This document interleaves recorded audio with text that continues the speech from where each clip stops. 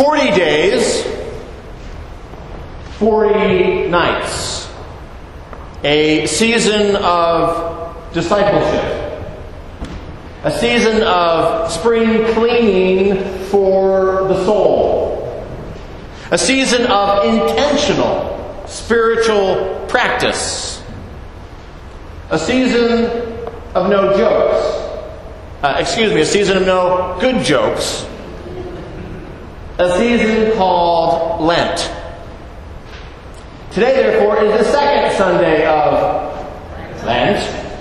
And today's Gospel lesson from St. Luke chapter 13 is a very interesting chat between the Pharisees and Jesus.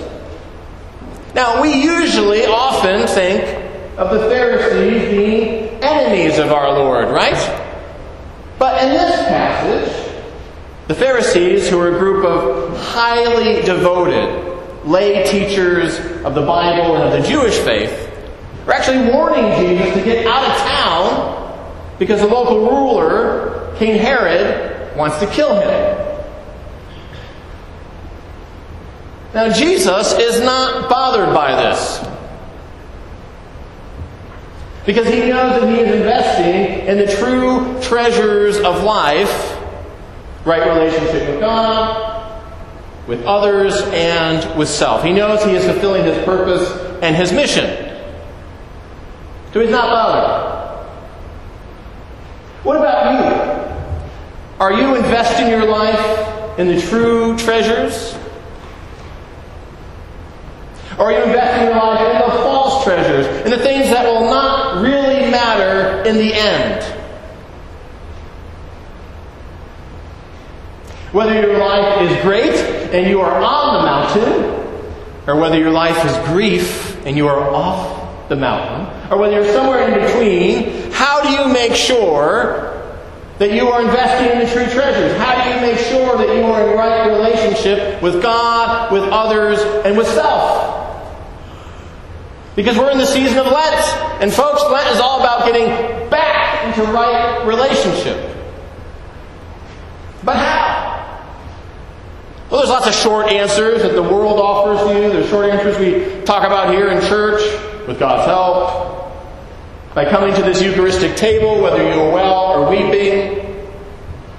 But the longer answer that we've been exploring when it comes to keeping track in life and investing in the right things in life is the practice of the spiritual disciplines. That's what we've been talking about during Lent.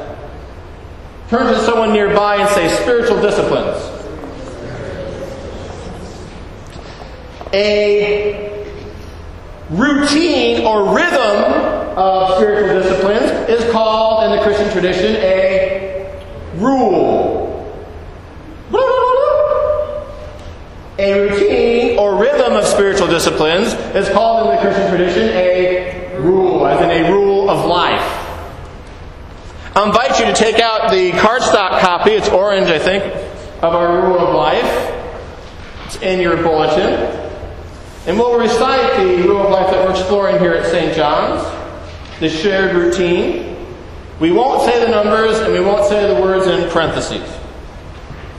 In response to God's love, supported by my St. John's family, and empowered by the Holy Spirit, I will live my baptismal vows as a disciple of Jesus by striving to worship weekly, pray daily, serve at St. John's and beyond, love others and build spiritual friendships, know the Christian story and invite others, give generously, rest regularly. Last week we looked at the very first mark of discipleship, which is worship weekly. The week in, week out, year in, year out gathering at God's family table, our local St. John's parish family table.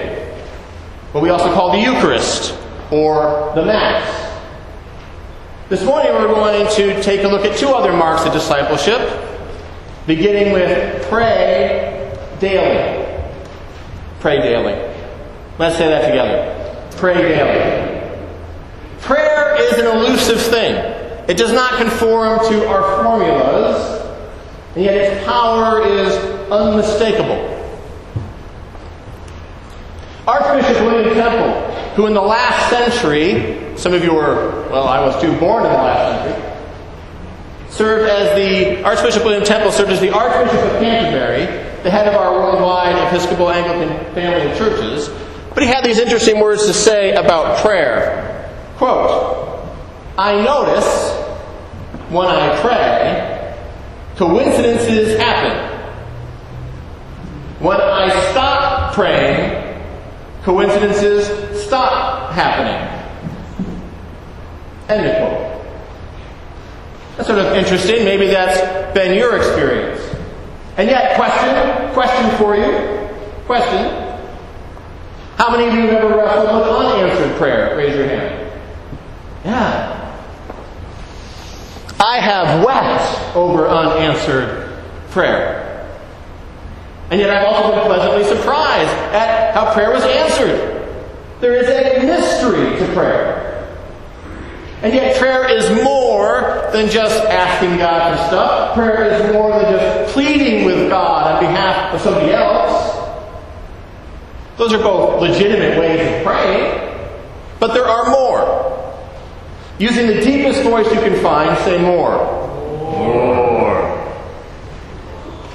For example, there is the prayer of silence. The prayer of quiet. Sometimes it's called contemplative prayer. And in this prayer, you don't say any words.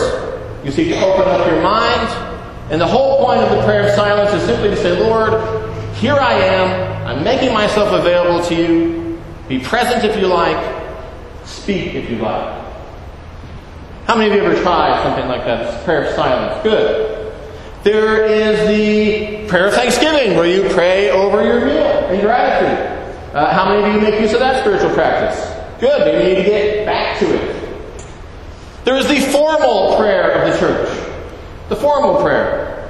Morning prayer, noonday prayer, evening prayer, and compline. These are daily services, underlined daily, found in the prayer book. How many of you have ever prayed one of these services on your own or someone else outside of the church building? Excellent. Good. Prayer can be as simple as crying out in pain with intention toward God. That's prayer. Prayer can be as complex as Bach writing a cantata, a symphony with intention toward God. Prayer can be very complex. Are you praying daily? The teachers of prayer in the great tradition of Christianity, Catholic, Orthodox, and Protestant, all tend to recommend a similar regime, a similar routine. They all say that you should have a daily, fixed time of prayer. It can be 1 minute to start. It can be 30 seconds to start. Often in the morning, and often paired with Scripture. And then weaving prayer into the rest of your day as needed and as prompted. Are you praying in that way? Maybe Lent is a time for you to start to build or rebuild that daily fixed time of prayer. It could be 1 minute, and then seeking to weave prayer into the rest of your life as needed and as prompted. If you are currently doing that or sort of trying to do that, say amen. Amen. Good. And now, as promised, a bad joke. Yay! That is mildly entertaining. So, an Irishman is trying to find a parking spot at the grocery store. He drives around, and finally he says, Lord, I can't take this anymore. If you'll just help me find a parking spot, I'll give up all the Guinness, I'll stop all the cursing, and I'll go to Mass every Sunday. And in grey, rainy Ireland, immediately the sun shines forth on this parking spot. And without hesitation, the Irishman says, oh, never mind, I found one. I know some of you wish I would find better material or find a better accent. And actually, just to let you know, I originally was planning, in honor of St. Patrick's Day, at this point in the service, to do a little jig for you, a little Irish step dancing. but I shared it with our junior warden on our council, John Stewart over here. And this is what John said. He said, "Father, the congregation has suffered enough by listening to your jokes and by looking at your face." Now, he didn't say all those things, just the part about my face. So, no, John didn't say. So I think that we should probably step along now. The second mark of discipleship we're just going to briefly touch upon is to serve at St. John's and beyond. Serve at St. John's and beyond. Let's say that together. Serve at St. John's and beyond. It has been said, one of the flashing green lights of the authentic Christian is a life of service. Just as there are many needs in the world, so there are many kinds of service.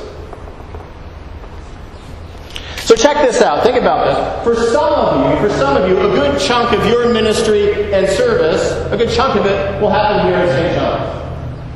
But for a lot of you, the vast, overwhelming, almost all of your ministry and service will actually take place beyond St. John's.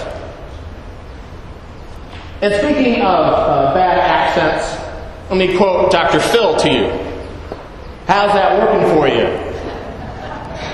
Are you serving here? I know, it's bad. I need to work into it a little bit more.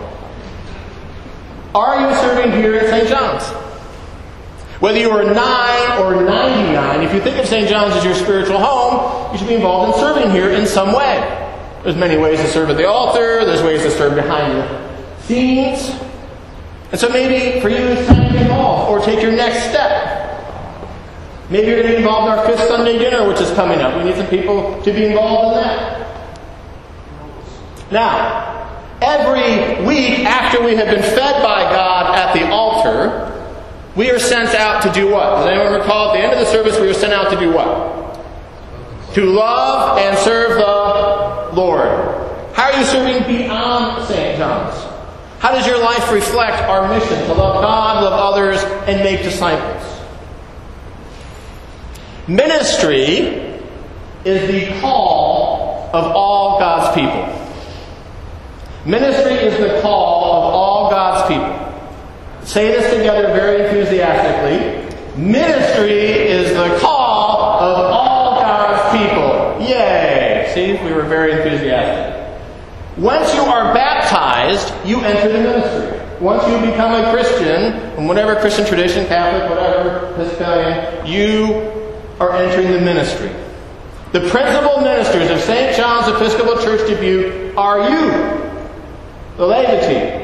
Our prayer book makes it very clear the chief ministers are lay ministers. Then it talks about bishops, priests, and deacons. And your ministry and mine should happen both here at St. John's and beyond. Jesus was not bothered when the Pharisees told him to get out of town because King Herod wanted to kill him. Why? Because Jesus was investing in the true treasures. He knew his life was on track. He knew he was about what he should be about doing. His mission, his purpose. He knew he was investing in the true treasures of life. Like relationship with God, with others, and with self. How about you? Seriously think about this. When the King Herods of life, when the King Herods of the world want to derail you, want to mess you up, are you not bothered? Because you know what you're about, you know who your God is, you know what is the purpose of life. Now, let's put on our imagination helmets just briefly. Some of us have a hard time finding those imagination helmets. And imagine yourself remaining steady in the faith, whether your life is on the mountain or off the mountain. And imagine yourself remaining steady as a human being with purpose as you practice the spiritual disciplines, as you embrace the congregational rule, as you pray daily and serve at St. John's and beyond.